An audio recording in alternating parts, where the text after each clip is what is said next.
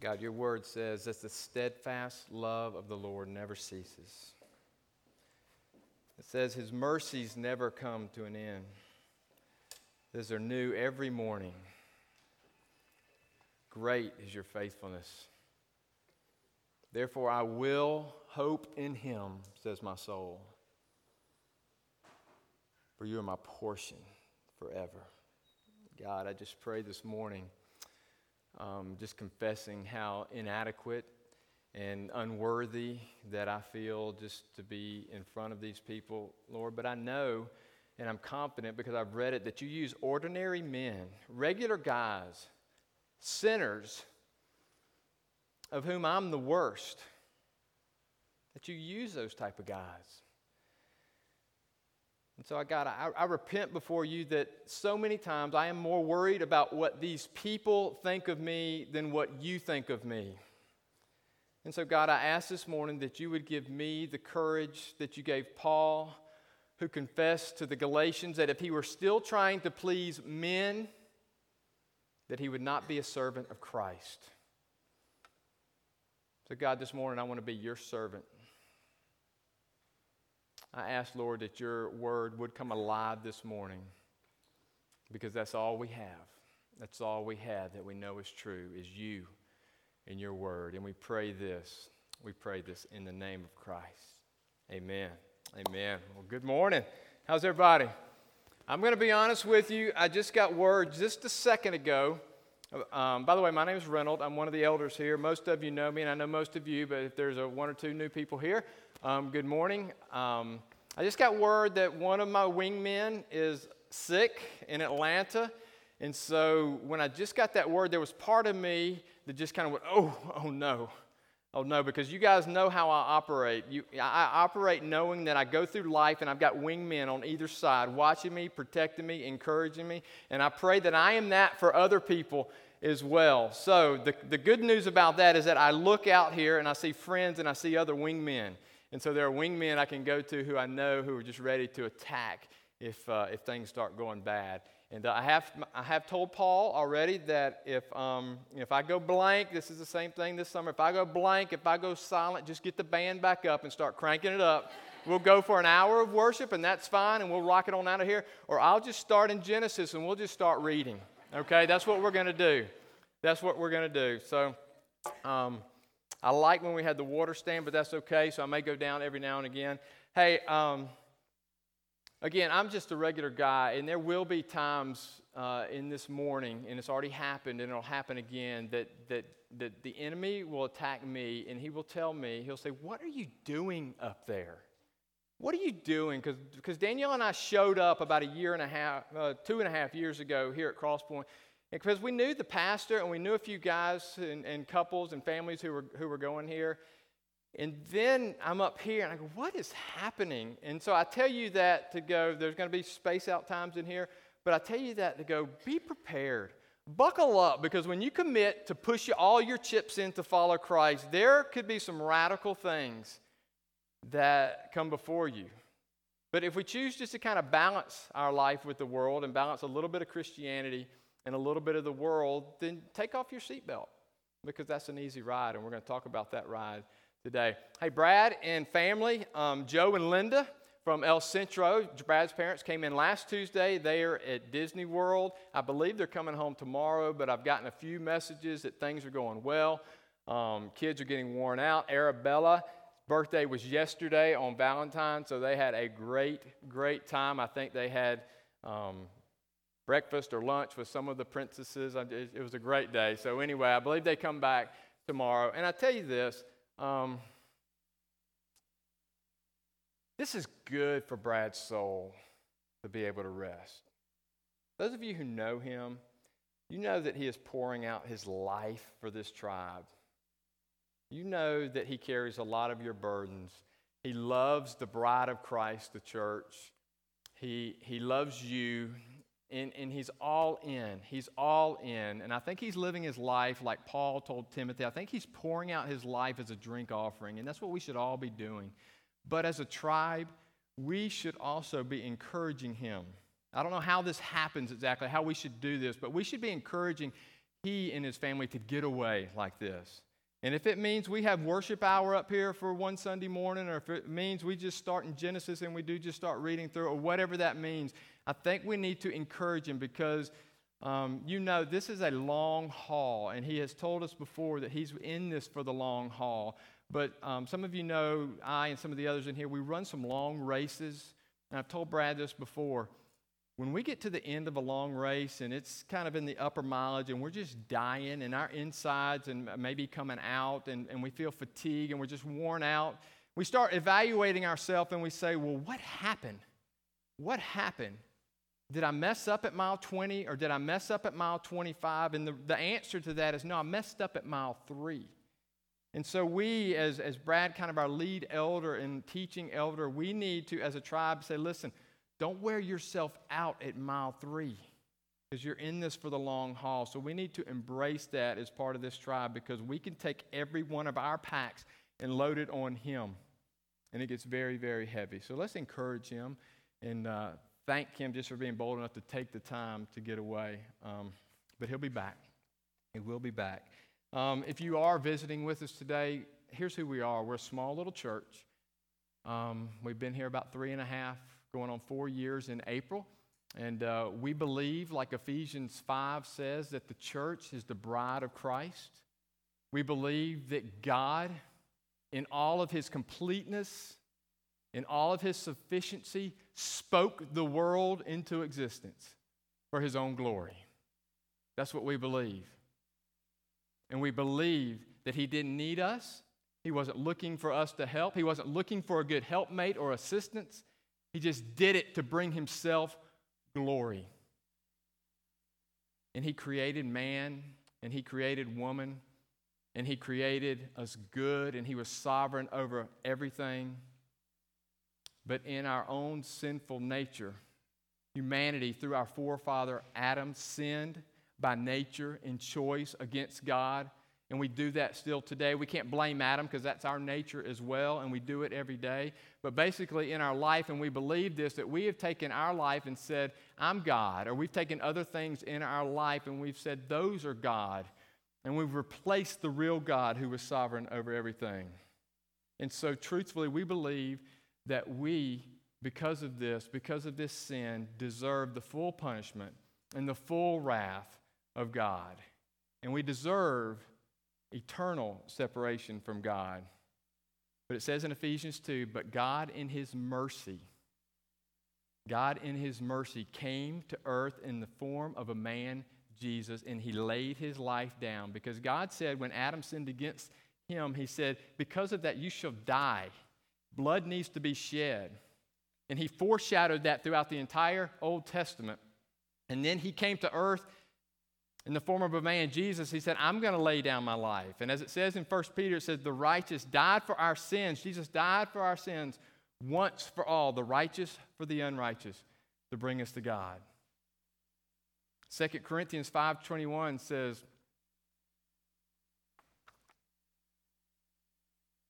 2 Corinthians 5:21 says, God made him who knew no sin to be sin for us, so that in him we might have the righteousness of God.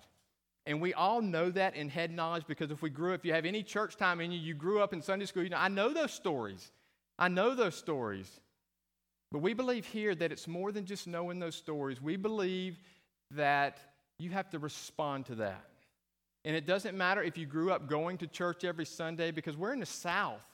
And it's not hard to go to church every Sunday and collect a bulletin and not feel uncomfortable about that. But we believe that you have to respond to that. And there's nothing good in us. It is by God's grace and by his mercy that he calls us to himself.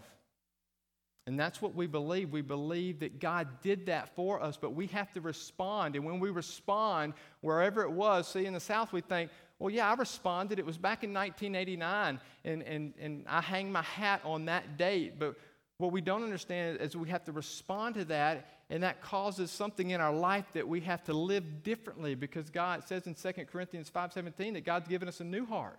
And when he gives us a new heart, we'll have new desires. We'll have new motives. We'll want to do different things. We'll want to be more like Christ. And that's who we are. That's the gospel. But we have to respond to that. So if you're new to Crosspoint, know that up front. We believe that this book was written by God. Yes, men wrote it, but he inspired men to write this. So we hang our hat on this book, that it is true, that it's the very word of God written by men, inspired by God. And the reason we call that gospel good news is because God didn't have to do it. He didn't have to do any of it. He just did it because he loved us. So he's asking us, he's pleading with us to respond. And don't respond so it's a date that you can just etch on a bedpost somewhere. But respond in a way that I'm going to live my life going after the Savior. I'm going to live my life going after Christ. That's the gospel. That's who Crosspoint is. So if you're visiting with us, we don't want you to go out of here saying, wonder what they believe. We believe that Jesus paid it all. That's what we believe. So let's get to work. Here's where we're going to be today. We're going to be in 1 Peter. If you can find 1 Peter, that's towards the end of the New Testament. And if you were here last summer when I spoke, I put some pictures of my feet on there on the screen. I am not putting any pictures of my feet. I will go ahead and call that out right now. There was some clapping about that. But someone did ask Danielle if her feet were going up there today, and her feet are not going up there. We're going to be in 1 Peter today, and if you found Hebrews and James, and just to the right of that is 1 Peter. And here's what I want to do today in 1 Peter. I want to answer two questions. And here are the questions. Number one, as Christians, as followers of Christ, because some of y'all, most of y'all probably heard that, what I told the gospel, and said, yeah, that's me. I'm a follower of Christ. The first question I want to answer is what lies ahead. The second question is very similar. The second question I want to answer is what lies ahead. So we're going to answer the same question two different ways, and we're going to do it by looking at 1 Peter. So if you found it, I'm going to read just a little bit, and then I'll talk about it, and then we'll read some more. It says, Peter, an apostle of Jesus Christ.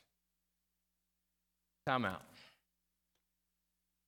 Peter, an apostle of Jesus Christ. If you read the Bible like I read the Bible or have read the Bible since 1989, very inconsistently and over time, what I typically do when I read the Bible is I'll read that part and I'll go, well, okay, that's cool. And then I'll read the next couple of verses. And where are the meat and potatoes of this verse? What do I need to know? And here's what I want us to walk away with today is that first line is very much meat and it's very much potatoes. Okay, so we need to stick a fork in that and we need to eat on that for a little bit, okay? Peter, an apostle of Christ Jesus. What I'm holding in my hand are the very words of a guy who hung out with Jesus. If we think about that for a little bit, that should just blow our mind right there. But most of us as cultural Christians, as we just kind of make our way happily through life, have a Bible sitting somewhere in our house and occasionally pick it up and underline the verses we like. We don't chew on that. These words, as Brad talked about back in January, God wrote a book. This guy hung out with Jesus. And so we should read this book, or we should read this letter knowing that this guy has a real story to tell. Because if you wanted to find out about Reynold, and I was not around, if I passed away, and I wasn't here anymore, there's probably two people you could go to. One's here this morning. You could go to Danielle, and you could say, write us a story about Reynold. Tell us what he was like when he was at home behind closed door. I mean, was he the same guy that you see out in public as the same he was here? What about when he got angry? What was he like then? Or what about when things were going great? You could ask Danielle, and you could ask Terry Cole. Terry's not here this morning. He's my wingman that's not here. But you could ask him, because I've spent over half of my life with those two individuals. I live with Danielle. I don't live with Terry, but for all practical purposes, I do live with Terry. So you could ask those two people, what's he like? And so we need to look at this and we go, Peter, what was Jesus like? You hung out with him for 3 years. And this letter is written about 30 years after Jesus has left the earth. Okay, so we have a more mature Peter. Let me just kind of touch on a couple of things that we know about Peter, because Peter is a lot like you, and he's a lot like I. Let me just run through this quickly of what the Gospels tell us about Peter. And if you come to our Wednesday morning men's group, thank you for being gracious enough to kind of go through some of this again. And if you don't come to our Wednesday morning men's group and you want to, I'm going to catch you up to speed this morning in a matter of 30 minutes of where we are in the letter of Peter. But Peter, you remember in Matthew chapter 4, Jesus is walking along. This is after he has been tempted, and he has come out of the wilderness, and he's walking along, and he calls his disciples. And Peter and his brother Andrew have a business, and they're fishing, and they have responsibilities. And you remember what he says? What does Jesus say to Peter? Follow me. Follow me. And we read that. We read it very quickly and say that was cool. But imagine that Jesus walks up to you in the middle of your work and says, drop everything you're doing. Drop your net, so to speak, and follow me. That's the first thing we notice about Peter, and he did it immediately. It says he left everything. And then we read in Matthew chapter 8 that he was just a normal guy because he had a wife. We know that because he had a mother-in-law. Okay, mine's here this morning. So we know if you have a mother-in-law, you likely have a wife because Jesus went and healed Peter's mother-in-law. He had a home. He was from Capernaum, so he was a business owner. Remember in Matthew chapter 14 where Jesus, after he fed 5,000, is walking across the water? Remember who it was? It said, if that's you, Jesus, call me out there. So he's a little bit skeptical. I'm not sure I'm buying your game. I'm not impressed with you feeding 5,000. I'll be impressed if you get me out on that water. So he had a little skepticism in him. He had some confidence in him. Matthew 16, Jesus asked Peter, he said, who does everybody say that I am? Some say Elijah. Some say John the Baptist has returned. Who do you say I am, Peter? You are Christ, Son of the living God. So he's confident. He was bold. He was part of the inner circle. Peter and James and John, they got to witness firsthand the transfiguration when he went up on the mountaintop, and he got to see Jesus, and he got to see Moses and Elijah. That's the letter we're about to dive into. Let's don't take this letter lightly. That's what Peter got to see.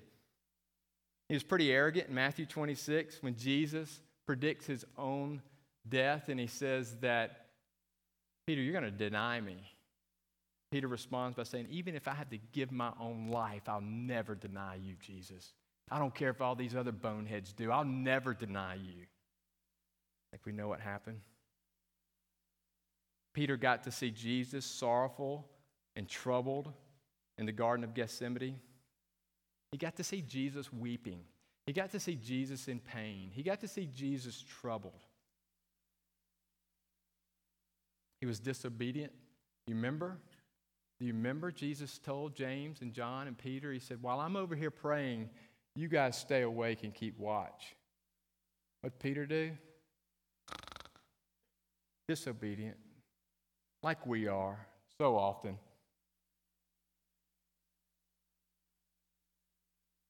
He was courageous. When Jesus told his disciples, he said, listen, I'm going to have to die. My life is going to be have to be given up. He rebuked Jesus.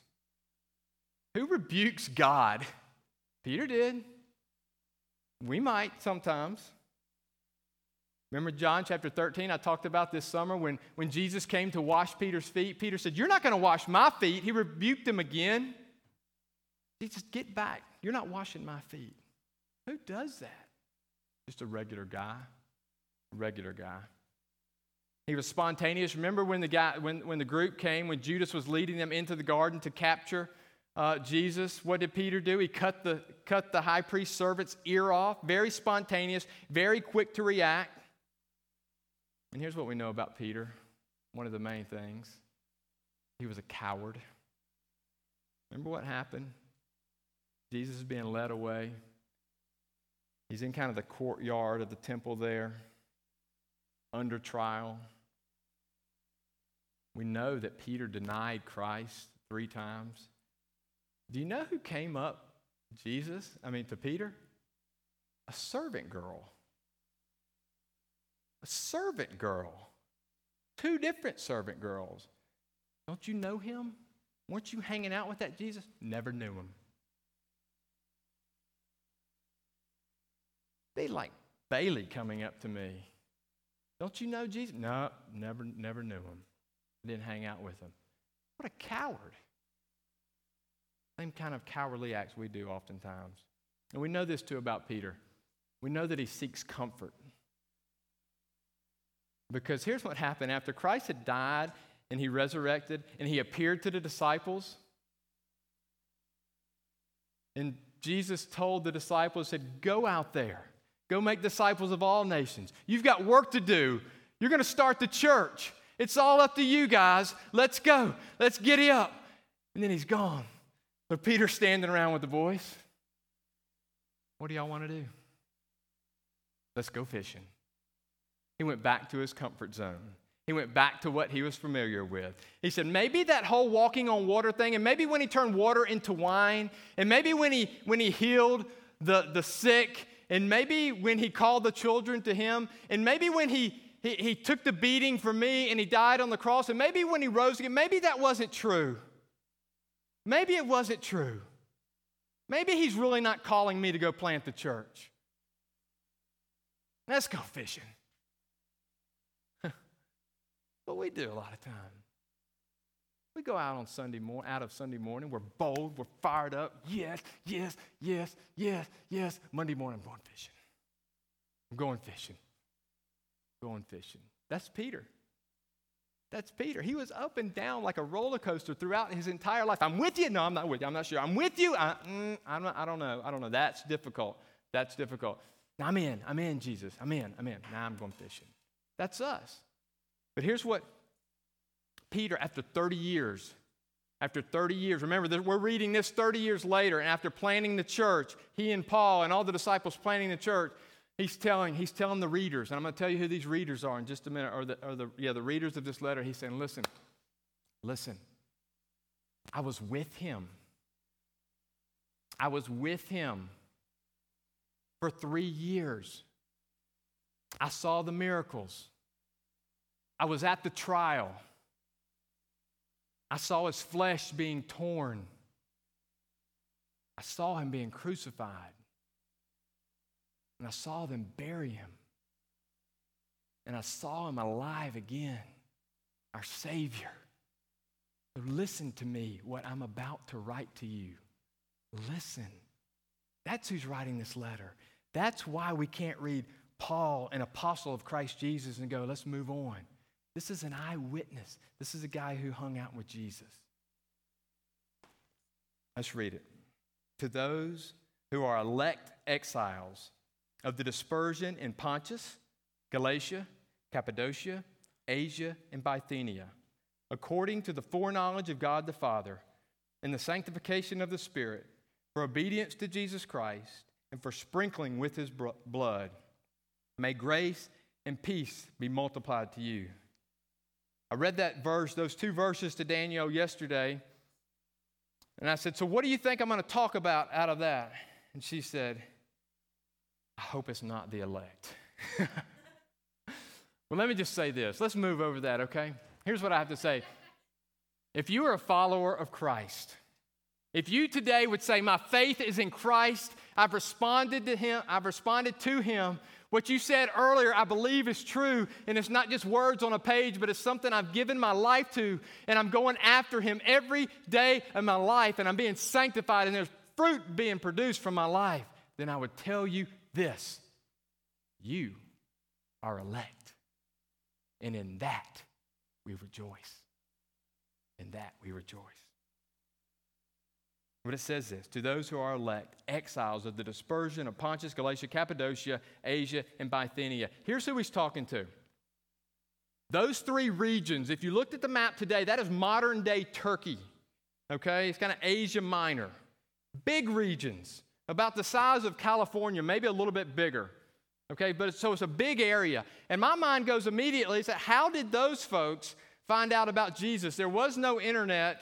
There was no postal service. We couldn't call, we couldn't text, we couldn't do anything. How did they find out? We don't exactly know. The guess is that Paul did some of his mission, not the guess, Paul did do some of his missionary journeys up in some of those regions. It does say that he was denied access to Bithynia, so we know that he didn't go there. Speculated that perhaps some of these Christians in this area were at the day of Pentecost, but we knew this, everything spread word of mouth, word of mouth, word of mouth, word of mouth. So and it says they're dispersed all across. They're not meeting in a room like this. Because we have to understand, for those folks, they were under the rule of the Roman government. That entire territory was under Roman rule. So they didn't have a big church, great band, come in freely, park where you want, walk in, and let's go worship. This was a little bit more secretive, okay? And these folks were not necessarily getting persecuted physically at this point, although they were under the reign of Nero at this point. But Nero had not cranked it up to the level that he was about to crank it up a few years later. But they were undergoing persecution, so that we know that these are Christians, and we know that they were dispersed out, and we know that he tells them that they are in exile. That's the word I want to focus on today when we say, what lies ahead? The answer to the first question, you know what lies ahead for us? It's the same thing that lies ahead for them. Exile. Exile. And they were very familiar with that word because they knew about the Israelites being taken into exile in Babylon. And it wasn't when the Israelites were in Babylon, it wasn't that they were slaves per se. It's just that they were not free to worship their God. And so they were in a country where Caesar is Lord. So they weren't free to proclaim that Jesus is Lord. And so Peter, being very familiar with that, understood exactly what they were going through. And he's trying to, in this whole letter, he's kind of saying, your life is a trial, boys and girls. Your life is a trial. It's difficult. It's going to be difficult. You see, Christianity, let's be honest for a second, and you may or may not agree with me, but haven't we always kind of in the South, Christianity, for me, I thought, well, becoming a Christian, yeah, I'll believe those things and it'll be pretty easy. Here's what I thought, because it was in college for me, or just after college in 1989, and I knew these things and I put my faith in that. And here's what I thought you had to do when you became a Christian. Immediately I thought, well, this is a morality religion. I need to clean up my morals a fair amount. I should probably, personally, you should probably stop drinking as much as you drink. Because that kind of was one of my little vices. And maybe you should clean up your act. And so I thought, well, I do that. And then if I buy some Michael W. Smith, it wasn't CDs, some Michael W. Smith and some Stephen Curtis Chapman, and I play that, and a friend's a friend forever, the Lord. Yeah. Some of you know that, some of you don't. I thought that was Christianity.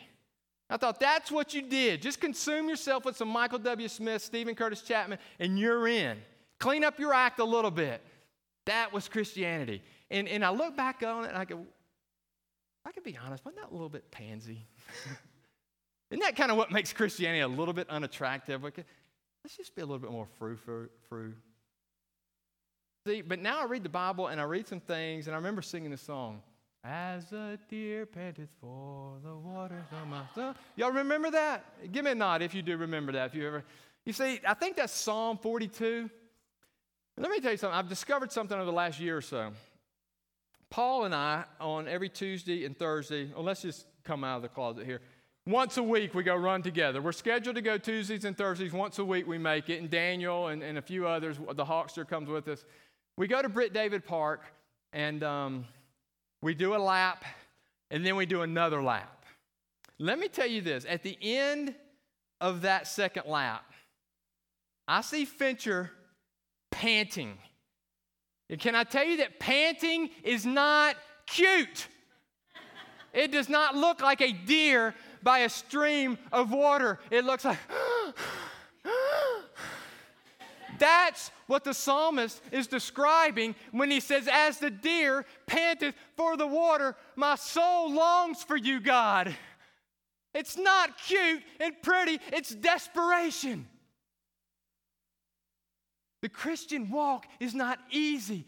It's not a soft, pretty walk. It's not sign up, put some fish on your bumper, buy the shirt and the bracelet, and clean up your act. That is not Christianity. But that's how I kind of had it programmed. And that's what I bought into. And that's what I live. And that's this trap I can still fall into if I get my morals right, my morality correct, my morals right, my morality correct, then everything's okay. Jesus says it has nothing to do with your morality. It has everything to do with following me. Because that's the message we get at the local Christian bookstore. Happy-go-lucky. We need the local Christian bookstores. I'm not knocking that. But the message is not always happy-go-lucky. I'm going to run through some verses because if you think that following Christ is easy, if you think it's easy, I don't see it written in this book. I don't see it. I'm going to run through a bunch of them. Don't try to flip, okay? Don't try to flip. It's saying you're in exile. This is not going to be easy. We've already been through one, Matthew 14:9. Jesus told Peter and Andrew, follow me. Stop what you're doing immediately. Drop everything. Drop every priority you have in your life and drop it and follow me. The Sermon on the Mount. Just read. If you think Christianity is easy, just read the Sermon on the Mount. If your right eye causes you to sin, cut it out. If your hand causes you to sin, cut it off. If you've looked at a woman lustfully, that's adultery. Love your enemies and pray for those who persecute you. If anyone slaps you on one cheek, turn to him the other also. If anyone forces you to go 1 mile, then go with him 2. If you are angry with your brother, you're liable to judgment. That's not easy. Matthew 7:14. For the gate is narrow and the way is hard that leads to life, and those who find it are few. Matthew 8. And a scribe came up to him and said to him, Teacher, I will follow you wherever you go. And Jesus said to him, Foxes have holes, and birds of the air have nests, but the Son of Man has nowhere to lay his head. Another of his disciples said to him, Lord, let me first go bury my father. And Jesus said to him, Follow me, and leave the dead to bury their own dead. Drop your priorities. I'm your everything. I am everything if you're going to follow me. There is no halfway. Matthew 10, Behold, I am sending you out as sheep in the midst of wolves, so be wise as serpents and innocent as doves. Beware of men, for they will deliver you over to courts and flog you in their synagogues, and you will be dragged before governors and kings for my sake to bear witness before them and the Gentiles. Matthew 10, Do not think that I have come to bring peace to the earth. I have not come to bring peace, but a sword.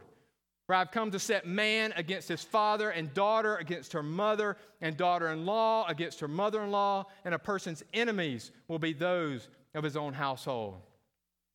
Matthew 16, If anyone would come after me, let him deny himself and take up his cross and follow me. For whoever would save his life will lose it, but whoever loses his life for my sake will find it. For what will it profit a man if he gains the whole world and forfeits his soul? The rich young man came up to Jesus in Matthew 19 and says, What is it? What do I have to do?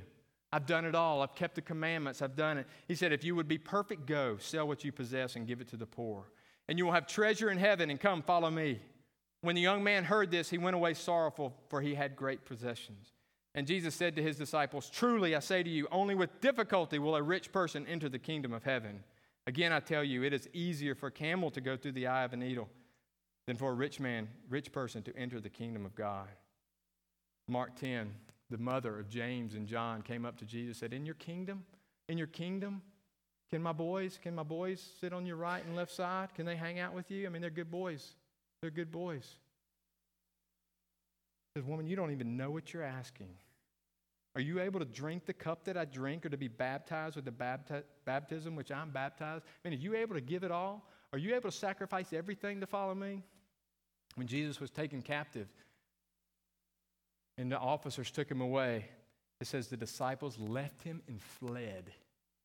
Left him and fled. Mark 9:35. If anyone would be first, he must be the last and servant of all. Mark 10:45. For even the Son of Man came not to be served, but to serve and give his life a ransom for many. Mark 13:13. And you will be hated for all my name's sake, but the one who endures to the end will be saved. Luke 21:16. You will be delivered up even by parents and brothers and relatives and friends, and some of you they will put to death. Sign me up for that. You kidding? Luke 12, and I tell you, everyone who acknowledges me before men, the Son of Man will also acknowledge before the angels of God. But the one who denies me before men will be denied before the angels of God. We're almost done. Luke 14. Now great crowds accompanied him, and he turned and said to them, if anyone comes after me and does not hate his own father and mother and wife and children and brothers and sisters, yes, even his own life, he cannot be my disciple. Luke 18, for everyone who exalts himself will be humbled, but the one who humbles himself will be exalted. Jesus tells his followers, he said, I'm the bread of life. You want to follow me? You got to eat of my flesh. You got to drink of my blood. What? What? And he says, truly, truly, I say to you, unless you eat the flesh of the Son of Man and drink his blood, you have no life in you. Whoever feeds on my flesh and drinks my blood has eternal life. And I will raise him up on the last day. For my flesh is true food, and my blood is true drink. Whoever feeds on my flesh and drinks my blood abides in me, and I in him. And it says a few verses later, and after this, many of the disciples turned their back and no longer walked with him. I understand this is hard. This is hard. This is not sign up and get the Michael W. Smith CD. This is hard. That's what Jesus tells us. 3 more. Whoever loves his life will lose it, and whoever hates his life in this world will keep it for eternal life. If anyone serves me, he must follow me. And where I am, there will my servant be also. If anyone serves me, the Father will honor him. John 15, if the world hates you, know that it has hated me before it hated you. 1 John 2, 15 through 17. Do not love the world or the things of the world. If anyone loves the world, the love of the Father is not in him. For all that is in the world, the desires of the flesh and the desires of the eyes and the pride in possessions is not from the Father, but is from the world. And the world is passing away along with its desires, but whoever does the will of God abides forever. See, here's what I hear when I read that. It's not going to be easy. If you're going to do this, you're going to be in exile. It's not going to be fun. You did not just join a country club. This membership cost, and it costs you dropping everything. And see, this isn't a guilt trip morning to say, oh, have you dropped everything? But we've got to look at our own life and evaluate our own self and say, am I really following this Savior? What am I holding on to? What am I clinging to that I'm just so afraid to drop? What's your net? Because remember, he's talking to the folks who are under Roman rule, where Caesar is Lord. And he said, this is what's going to happen. If you go in there and you proclaim Jesus is Lord, you're going to be talked about. You're going to be ostracized. You're going to be ridiculed. You're going to be left out. You're going to be abused. You're going to be lonely. It's going to be hard. You're going to want to pack it in. You're going to want to give up. So buckle up. Get ready. See, we kind of think, don't we, that I'm a good guy. I'm a Christian. I mean, really, God, you owe me a little bit of comfort. You owe me a little bit of feel good. No. I did not create you for your comfort. I did not create you for your glory. I did not create you for your name to be great. I created you to glorify my name and to make me great. That the name of God will reign over everything. Because, see, we're here in Columbus, Georgia, and Caesar is not Lord. Caesar's not Lord, but there's other things that are Lord in our life. There's money, there's success, there's power, there's position, there's reputation. And you say, no, but I'm a Christian. Yeah, but don't we kind of lean towards those things and go after those things as if they were our all in all? Yeah, but I've got almost perfect attendance. And I show up in Wednesday morning men's group as well. No. Didn't ask for attendance. Didn't ask for you to clean up your act. Because see, if you're willing to say, I'm going to live radically for Christ in Columbus, Georgia, it may not be, go roll this out tomorrow morning. Go roll this out at the water cooler. I believe that God spoke the world into existence. It just happened. There was nothing, and then it was. See what happens. Look at the stairs. You will immediately realize that you are in exile. And you will be laughed at. You will be ostracized. You will be the Jesus freak. You will be the Bible thumper. You will have a different reputation. But we spend most of our life trying to maintain a decent reputation because I want a little bit of the world and I want a little bit of Jesus. And Jesus is going, you can't have both. You can't. And if you follow me, be prepared to be in exile. It's going to be hard. See, when we know that that's what lies ahead, I have a tendency to do like Peter. I have a tendency to kind of go, I'm all in when I'm around my buddies and when I'm around my wingmen, I'm good, but it's when I'm out there flying solo, I'm not so good. And I have a tendency to pick up my net again and go back to what I'm comfortable with and just try to fit in and just try to get people to like me. And I worry so much about what people think of me because I don't want to be the Jesus freak. They might not be my friend anymore. What? Jesus is going, there you are, looking at your own glory. When Peter picked up his net again, he did that after Jesus had risen, resurrected, shown himself. He picked up his net again, went fishing. Jesus called him. He was on the shore. He said, come in here, boys. Come in here. You guys didn't get it. 3 years. I said it's going to be hard. Do we need to go through those verses again? It's going to be difficult. I leave you for a minute. You go back to fishing. You go back to your comfort zone. You go back to your feel-good mode. You go back to the spot where nobody will talk about you because that's what you know well and you're a little bit scared. He says, if you love me, Peter, if you do, go feed my sheep. If you love me, Peter, take care of my sheep. If you love me, Peter, follow me. What about John? What are you going to say to him? Not worried about John. He'd say to me, Rennell, I'm worried about Rennell. You do what I've called you to do. Remember, I'm omnipresent. I'm omnipotent. I can be everywhere at all times. I can have a relationship with Bailey at the same time I have a relationship with you, at the same time I have a relationship with Billy. I'm worried about your story. Worried about your story. Be bold. Go, go, go. Drop your nets.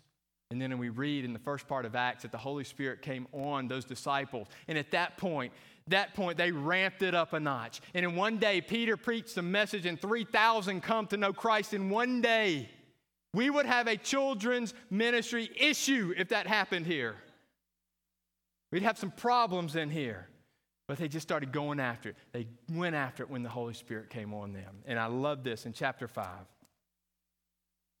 This is the more mature, this is Acts chapter 5. The more mature Peter, because they were out there just going all after it for Christ, and they had taken him in before the council, before the Sanhedrin. They had taken the guys in, said, you better stop. You guys better stop. You better keep your mouth shut about this Jesus guy, because this is not going over well. But remember who Peter was? He saw it all. Had the Holy Spirit, and he said this in verse 19, but Peter and the apostles answered, we must obey God rather than men. And then in verse 41, as they were leaving out of there, because one of the guys said, listen, if this whole Jesus thing is just a fluke, it's going to fall on its face. It's not going to last. So why don't we just let these guys go out there and make a fool of themselves? Because it will falter. And so they let him go. And in verse 41, Peter and the boys, it says, then they left the presence of the council, rejoicing that they were counted worthy to suffer dishonor for the name. So when we're going through trials and we're in exile and we're made fun of and we're kind of, you're that guy, we should rejoice saying, yes, we've been called worthy. It is worthy that we get to proclaim his name. And every day in the temple and from house to house, they did not cease teaching and preaching Jesus Christ is Lord. So that's what Peter is saying to these folks who are in exile in these regions. He's saying, it's going to be hard. It's going to be hard. I know what you're going through, but count it worthy to suffer for Christ. Rejoice in these sufferings. Rejoice. And we say to God, God, why do you make it so hard? Why do you make life so difficult? How do we deal, God, when a plane goes down in Buffalo and 50 people lose their life? How do we deal with the fact when a mother dies suddenly and leaves a husband and children? God, how do we deal with that? How do we deal with that? He said, I didn't bring you on this earth for an easy life. I brought you here to glorify my name. So why is life so hard? Because God gets the glory by a life that proves faithful under trial. God gets the glory. God gets the glory. God gets the glory. How? I don't know. But we don't ask how because his ways are not our ways and his thoughts are not our thoughts. But God gets the glory somehow. And that's how we should live our life, knowing that we're in exile, that our life is a trial. And here's how I'm going to answer the second question. I'm going to answer a little quicker. We're back in 1 Peter. Matter of fact, guys, come on up.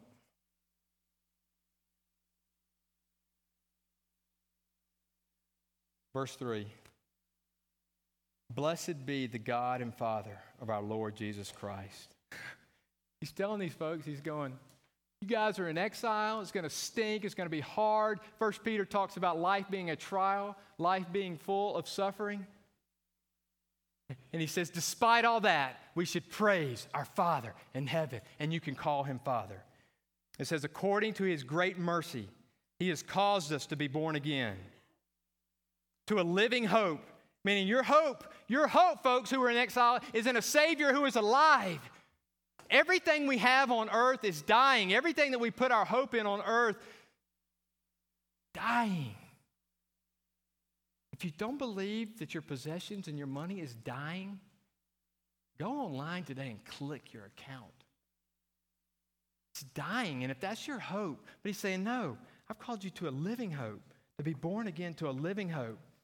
Through the resurrection of Jesus Christ from the dead, to an inheritance that is imperishable, undefiled, and unfading, kept in heaven for you, who by God's power are being guarded through faith for a salvation ready to be revealed in the last time.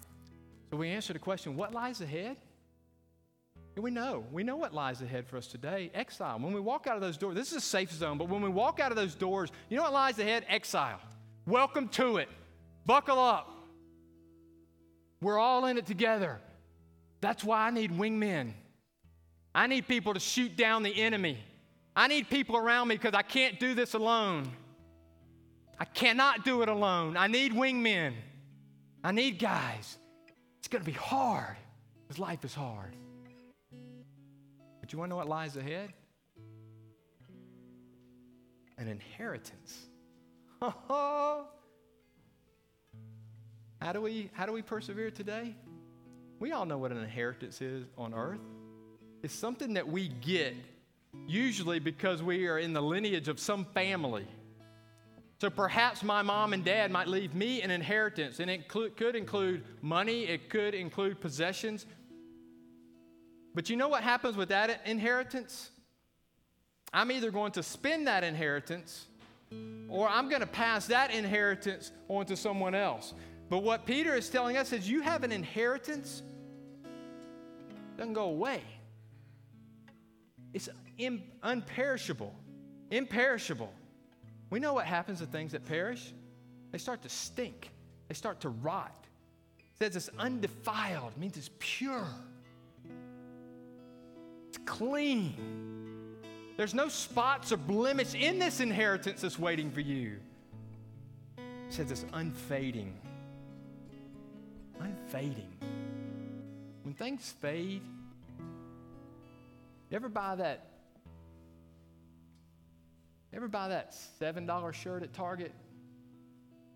Y'all know me, I'm a little tight. After about 2 or 3 washes, it fades.